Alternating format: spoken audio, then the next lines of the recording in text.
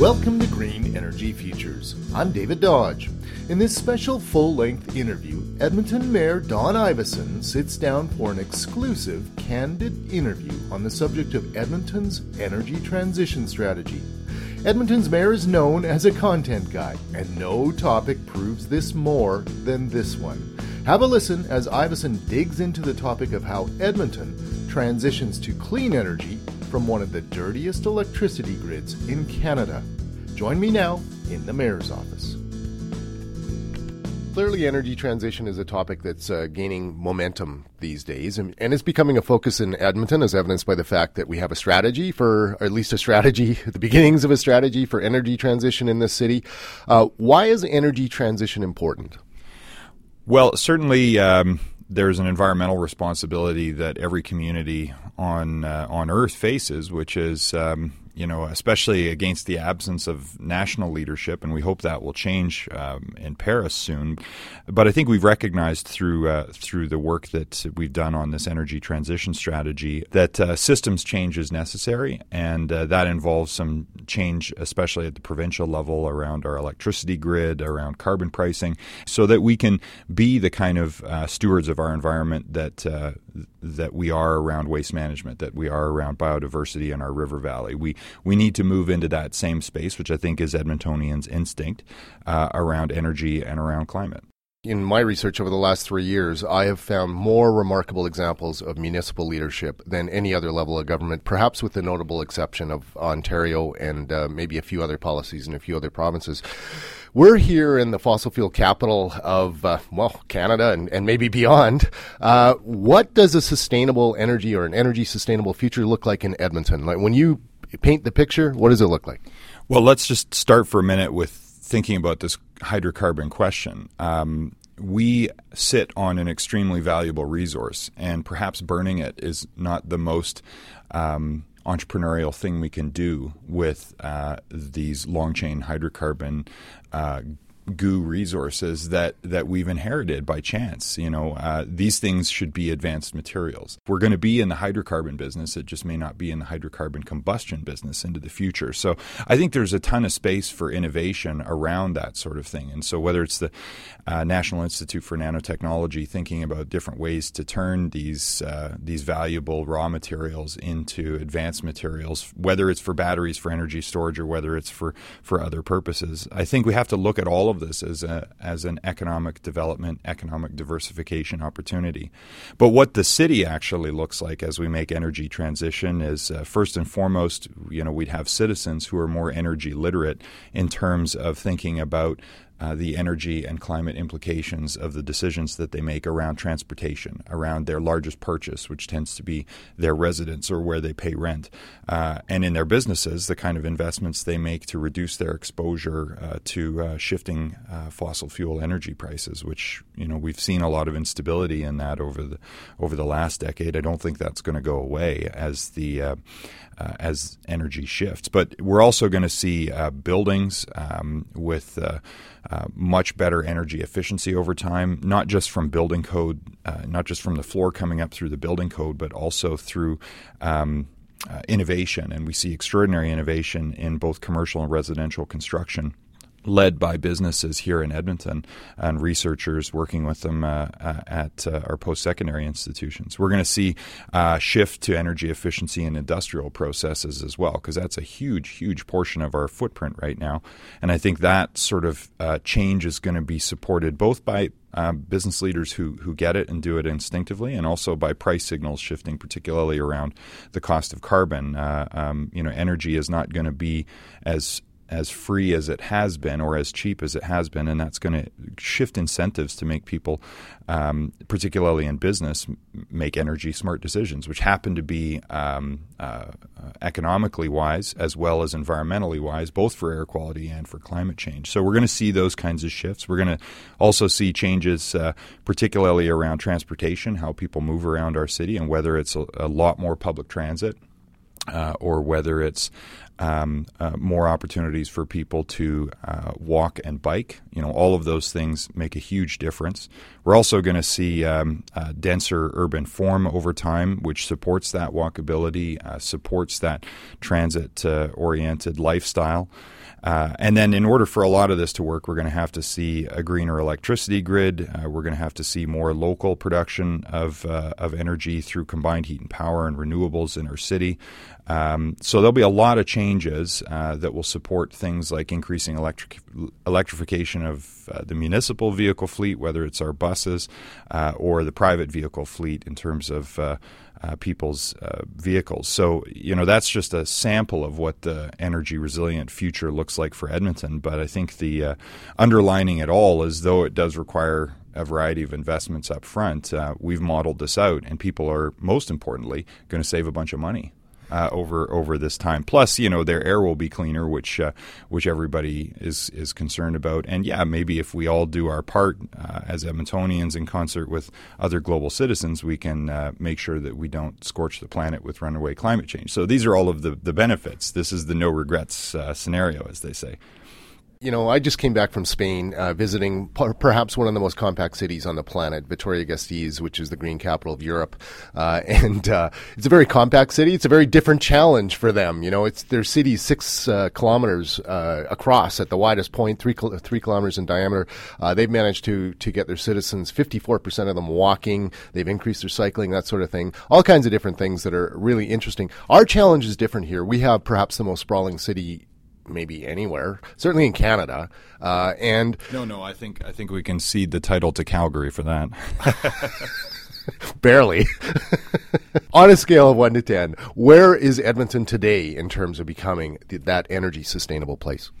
Well, honestly, I'd have to give us a 4. I mean, I think we've done some good things, and we can talk about where we need to improve too. But I mean, where we can be proud of the leadership that previous councils have shown is around a vision to reduce our impact related to waste management. This is one of the areas where people come from all around the world to learn from us. We've even started a company to commercialize our expertise and our partners' expertise in waste management into other markets where the need is huge. And so, our goal to get to 90% diversion from landfill without using incineration. It's very easy to get to 100% diversion from landfill as long as you're using incineration, which is kind of almost as bad or worse than coal, depending on how you do it. So without using incineration. So of course using recycling, which we've done for more than 25 years, composting, which we've been doing for decades as well, and now the waste energy biofuels facility, which is just coming online as we speak here.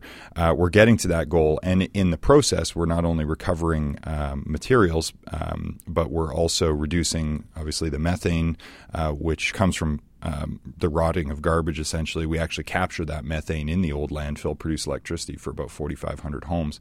So we were a really early adopter around municipal waste management, which is actually a huge part of municipal and community greenhouse gases. So we've had leadership there, and then we're going to produce 32 million liters a year of biofuel out of this waste to energy system. So there, I'd say, we're a 9 out of 10. But when you look at some of the other spaces, I mentioned before, we have some amazing builders, whether it's Landmark Homes and their goal to build, at an industrial scale through prefabrication, net zero ready homes and ultimately net zero homes at the sort of consumer scale, not the boutique scale. I mean, that's extraordinary leadership from Reza Nasri, the president of the company.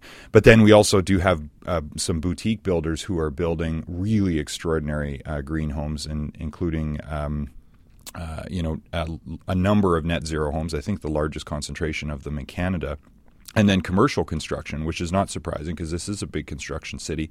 There are companies like PCL who are doing extraordinary and consistent work delivering LEED certified, really high performing commercial and institutional buildings, thanks to government leadership to demand that, and then increasingly expectations for that in the private sector from tenants.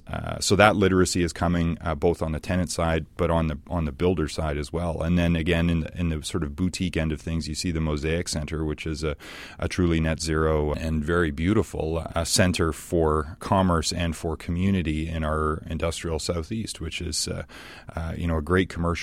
great example of commercial building technology that is also business feasible. And so we're seeing that evolution in the building space, which I think is going to support a lot of cost-effective energy efficiency uptake in new construction and retrofit into the future. So there's a lot of great leadership there.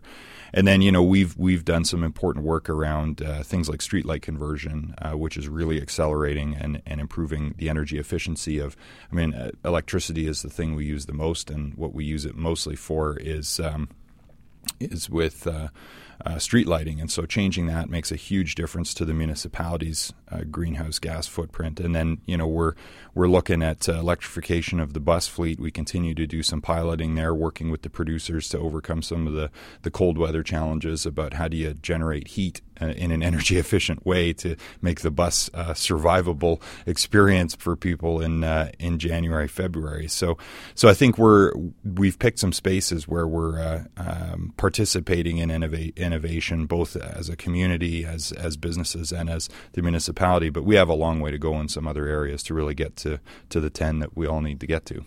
So the way I'm hearing it from you, and what I would surmise, is that we are making progress in a couple of key areas. Green buildings, one could say we have a virtual center of excellence around green buildings in Edmonton. Is LRT one of the other big ones that we're actually starting to do right? Well, I would say we're starting to. We've had that historical leadership around the growth of our LRT system, but where we haven't gotten to where we need to be is obviously, I have a strong vision backed by our council unanimously to pursue build out of the system. It's got to get to all corners of the city. We need to be able to redesign the bus system around it to really complement it, and so that all of it can support not just people making a different choice in terms of their transportation, but also make different choices in terms of where they live and where they shop and where they work, supporting that transit-oriented lifestyle, which is really, really important as the city gets more expensive, to the extent that families who are finding housing affordability challenging, if we can support with great public transit their ability to choose to be a one-car household instead of a two-car household. First of all, you can buy a one-car garage or one-car space instead of two, which actually is a savings in your house affordability, and then direct those car payments to either rent payments or mortgage payments, and you now actually have a wealth building strategy, which is good for economic development in your community. Just so happens it's also got an environmental benefit, and if we start to move price signals around some of these things, I think it reinforces that positive behavior, which, as I said, is good for the economy. It's also good for air quality. It's good for commerce on the street in terms of supporting that town center vibe. Everyone wants to live in a neighborhood with a coffee shop and a bookstore. Well, you have to have a critical mass of people either coming to a public transit stop or post-secondary institution or an employment center, or ideally all of those things, in order to be able to support that street life. And density is part of that. And so we have a lot of work to do around land use linked to support that denser town center kind of feel. As well as link it all together with great transit, and that's our vision. Our planning is all consistent around that. And with the election results federally, there's a kind of a line of sight to the federal commitment to fund that sort of infrastructure.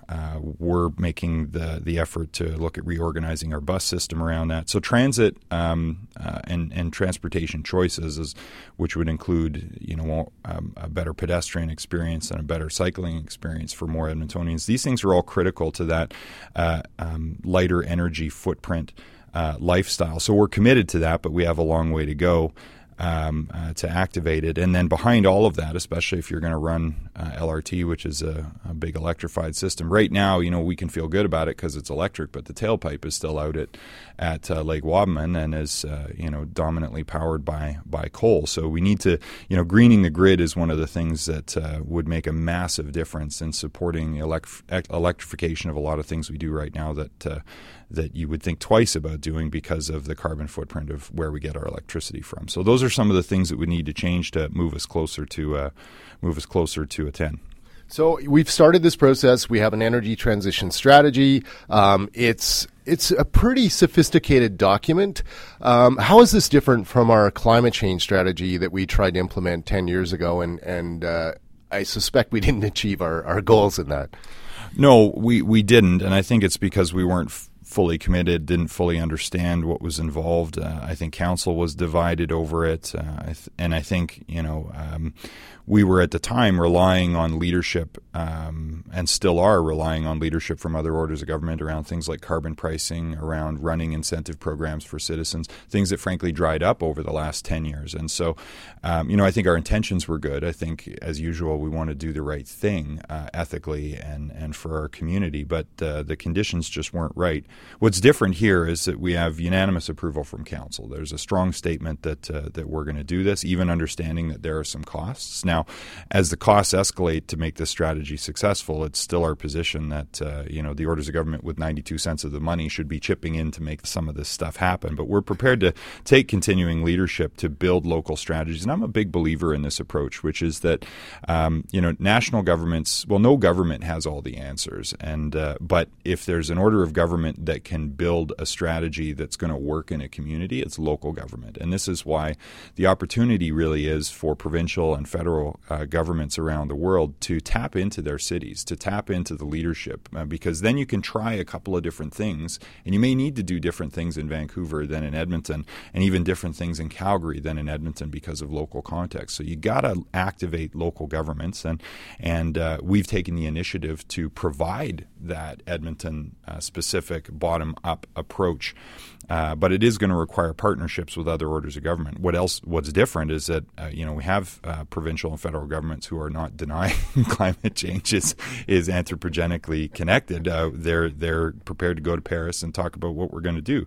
And so, but if they want to be successful, they're going to need to plug into to specific and achievable and measurable and cogent local strategies, which we've provided here. So I think the conditions are much better now.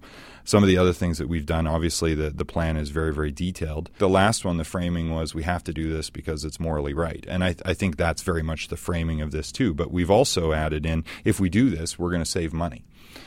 Because energy efficiency, especially, is going to reduce people's costs over time. And whether it's a high cost producer in manufacturing or in oil and gas, business is savvy to that. And then we've seen concerns about air quality. So we've added in some of these other reasons why that aren't just about climate change, which is obviously sort of civilization dependent importance. But we've created other reasons for people to hop onto this, which I think is one of the reasons why we got unanimous support. Now, the proof will be in the pudding. Ask me in 10 years how we did on it. But I think one key thing that's different with our approach now, too, is that we've added in strong governance and oversight to it. We're actually creating an advisory committee to City Council that will oversee and report on this. And so we're going to appoint people to it who are knowledgeable and who aren't there for politics. They're there as citizens because they have technical expertise and passion for these issues, and that's going to help hold Council's feet to the fire to carry on this work. And so I think we're creating both the political and the economic conditions for this to be something that everyone can get behind. So you hit on something there that I think is really interesting, and that is perhaps framing, perhaps some of it's framing. If you pose the challenge as climate change and it's this big, huge issue that nobody as an individual seems to be able to make any difference with, and if you change that framing to we're going to build new businesses, we're going to plug into green energy and renewable energy and start new economic initiatives, it's a different framing, and I think you hit on that. Well, yeah. I mean, if you put out the benefits there that in addition to our civilization surviving, because we reduce the probability of our species going extinct. I'm overstating it because that was the dialogue for 20 years, right? And I as a father, I worry about that stuff. But in order to break into people's day-to-day, we got to talk about how it is going to save them money if they make different choices around efficiency over time. and energy resilience, and also that there's a huge upside here around clean air. The problem is carbon is so abstract. CO2 and greenhouse gases are so abstract for people because they're colorless and odorless, right? And there's no clear and present danger the same way there was with the ozone layer, for example. I mean, it's like, oh, okay, we're all going to get cancer if we don't do this. We better do something, right? So you have to articulate the multiple accounts benefit of adopting a strategy like this. And I think anybody can get behind clean air. And that's becoming a huge issue in our city because of tailpipe emissions and because of how we produce our electricity. So, and then there's a public health upside too for all of us in terms of dealing with air quality. So, we haven't even begun to quantify that in our strategy, but that's one of the best long-term benefits of greening the grid and electrifying more of our transportation system, creating more transportation alternatives for people that rely less on hydrocarbon combustion. I think, and you put it in those terms, and even someone who instinctually resists the idea of climate change for whatever reason can find a way to get behind an energy resilient strategy, which is really what this is, in addition to a climate change strategy. So this is about setting goals as well, and I recently did a story on Vancouver, which is they've set this audacious goal of making themselves the greenest city in the world. But they also recently set a goal of having their city run on 100% renewable energy by 2050. Do we have goals right now? And if so, what are they? We do. We aren't looking out that far because I think that every city will be running on 100%. I mean, this is just my opinion. This isn't the city's official opinion. I think every city will be running on near fully renewable energy by 2050. So I think it's good that people are putting that out there as a market expectation. Our strategy is doesn't look out that far because there's so much uncertainty about what the disruptive technologies will be. So we've really tried to focus on the next 20 years where we can kind of have a sense of what the trends are and what kind of policy changes need to happen now to get the shifts that we need. And so the specific goals we're looking for are reducing the community-based, which is overall, not just the municipal corporation, but community-based greenhouse gas emissions by 35% by 2035, which puts us on the trajectory that the scientists say that we need to be on. And it also means that we don't have to try to figure out what the next 20 years after that is going to look like because we just don't have enough information right now. We need to get on the right trajectory, though, and so that's what our strategy is really focused on. We do want to see energy consumption reduced by 25% per person by 2035. So there's a huge push for energy efficiency, the old saying that the best megawatt is a negawatt in energy terms, and so there's a lot we can do there with today's technology. And then energy resilience, we'd like to see 10% of Edmonton's electricity generated locally by 2035, which is an achievable goal through a combination of high energy efficiency, combined heat and power of natural gas, as well as uptake of renewables and even harvesting waste heat. So, for example, one of the things we're looking at closely for Blatchford, our green community that we want to build, is 100% renewable energy for 30,000 people plus businesses on that 600-acre green development we're planning. And in addition to a geo-exchange field, one of the things we're looking at is, like they did for the Vancouver Olympic Village, is harvesting waste heat out of the sewer trunk line which runs through. So there are lots of different ways we can imagine getting to that goal with today's technology. Out past 2035, it's really hard to say, but I think positioning ourselves as innovators in that space, positioning ourselves as building businesses around achieving these kinds of solutions and being a part of innovating the renewables answers, innovating the storage answers, innovating the new construction techniques for cost-effective energy efficiency in construction and in industrial processes. I think that's how we're going to continue to be an energy superpower, even as the energy markets around us change. So that's a little more than what you're asking about with our goals, but yeah, tangibly and in the short term, we have very specific reduction targets. So what kinds of things can we expect? I know that citizens are watching this. They're watching the change in the provincial government. They're watching the change in the federal government. They know, or at least they're dimly aware, that we have some ambition in the city of Edmonton. What does that look like? Can we expect energy efficiency programs, solar programs? What does it look like on the ground to achieve the goals you just outlined? Well, the scale of what we can do and the speed with which we can do it at the municipal level will depend entirely on how much leadership and partnership we get with provincial and federal governments. So this, though it is a bottom-up strategy, is going to require all hands on deck. And so it's one of the things that we're talking about with the provincial government in the context of the city charter, which is, if the provincial government wants to achieve big reduction goals, they have to go to where those emissions are. And outside of the oil sands, which they're working with industry on, the big urban centers are where the majority of the energy is consumed, both for residences, but especially for industrial, commercial, and institutional activity. So there's critical mass in Edmonton and Calgary to make changes and pilot things. And I think they should be working with mid-sized and small and rural and remote communities too. But I really think that through endorsing or adopting our energy transition strategy and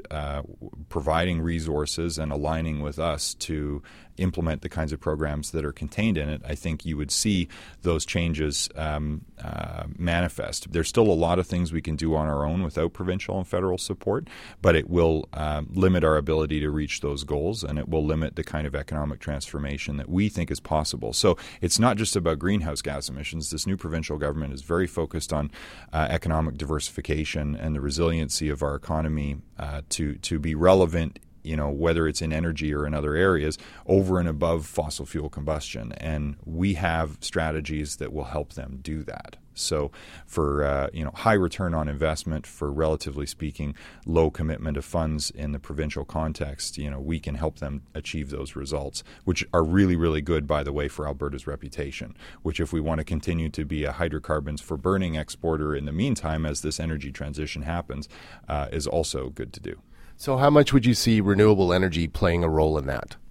Well, I think it's going to depend on what's happening with the technology. I think you're going to continue to see, wind at the sort of industrial level play a role.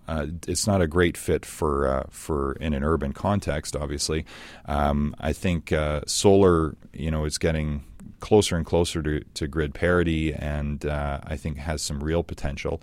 So, and then, like I said, harvesting through geo-exchange and through waste heat harvesting, I think there's a lot of different things we can do in the urban context that we're interested in seeing deployed in Edmonton. So solar-ready construction, subdivision patterns that orient for passive and active solar collection. I think we're trying to position future residential and industrial construction to be able to harvest those opportunities if and when PV gets to the point where it makes sense. Now, if you put a carbon price in, all of a sudden, if you're rather than incenting the PV uptake, now all of a sudden you have a disincentive to stay dependent on a high carbon grid. So I think a lot of these dynamics are going to change favorably in the coming years, just around pricing alone, based on what I think will come out of Andrew Leach's climate change advisory group that's advising the Premier. So I'm quite optimistic, actually, that the conditions are going to be there for massive uptake of renewables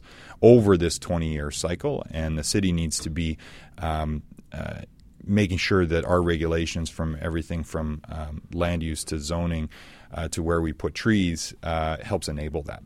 So the city's ready to do some dramatic stuff. There's changes in government look like there might be willing partners. How optimistic are you?